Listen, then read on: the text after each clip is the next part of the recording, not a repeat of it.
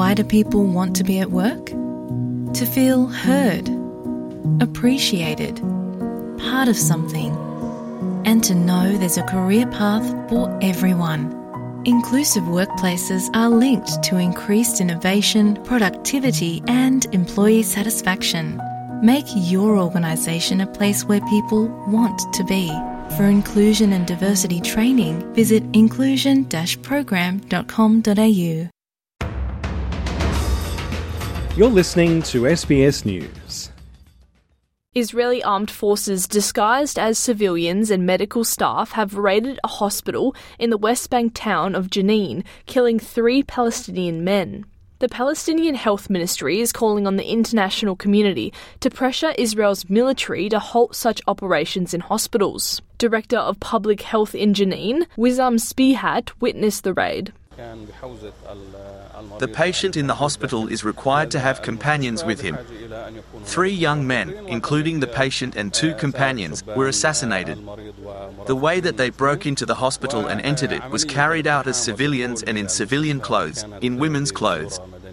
They impersonated a doctor and dressed in the white coat, and impersonated a nurse and wore a nurse's outfit.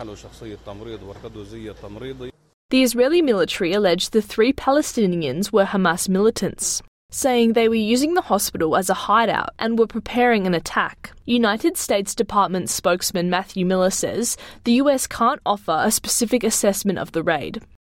Israel has said that these were Hamas operatives. They have said that one of them was carrying a gun at the time of the operation. So I'm not able to speak to the facts of the operation. You'd have to pass some kind of legal judgment, know all of the facts of the operation. But as a general matter, they do have the right to carry out operations to bring terrorists to justice. We want them to conduct their operations in compliance with international humanitarian law. We would generally say that we don't want them to carry out operations in hospitals, but under international humanitarian law, hospitals do lose some of their protections if they are being used for the planning of terrorist operations. Meanwhile, the Associated Press is reporting there are signs of progress in ceasefire efforts between Israel and Hamas. Representatives from the US, Israel, Qatar and Egypt have held talks in recent days aimed at producing a ceasefire agreement which would include the release of the remaining hostages who were captured during the October 7 Hamas raid which triggered the war. AP News Director for Israel and the Palestinian territories, Yosef Federman, says international mediators have presented a framework agreement to the Israelis. This is a proposal that calls for an extended pause in fighting, 30 days up to 60 days. During that time, Hamas would release many of the hostages that it's holding in Gaza, while Israel would free thousands of Palestinian prisoners that it's holding. Now, both sides are expressing reservations. Prime Minister Benjamin Netanyahu announced not too long ago that he refuses to release thousands of what he calls terrorists as part of this deal. Hamas Supreme Political Leader Ismail Haniyeh says the group is studying the latest terms for a deal. But Israeli Prime Minister Benjamin Netanyahu says he won't accept any ceasefire which requires the release of thousands of Palestinian prisoners or the departure of Israeli troops from Gaza. The United States has also revealed it needs to see fundamental changes before its funding to the United Nations Relief and Works Agency for Palestine refugees can resume.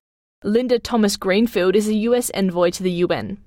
We need to see fundamental changes before we can resume providing funding directly to UNRWA. And as you know, we shouldn't let that cloud the great work that UNRWA does.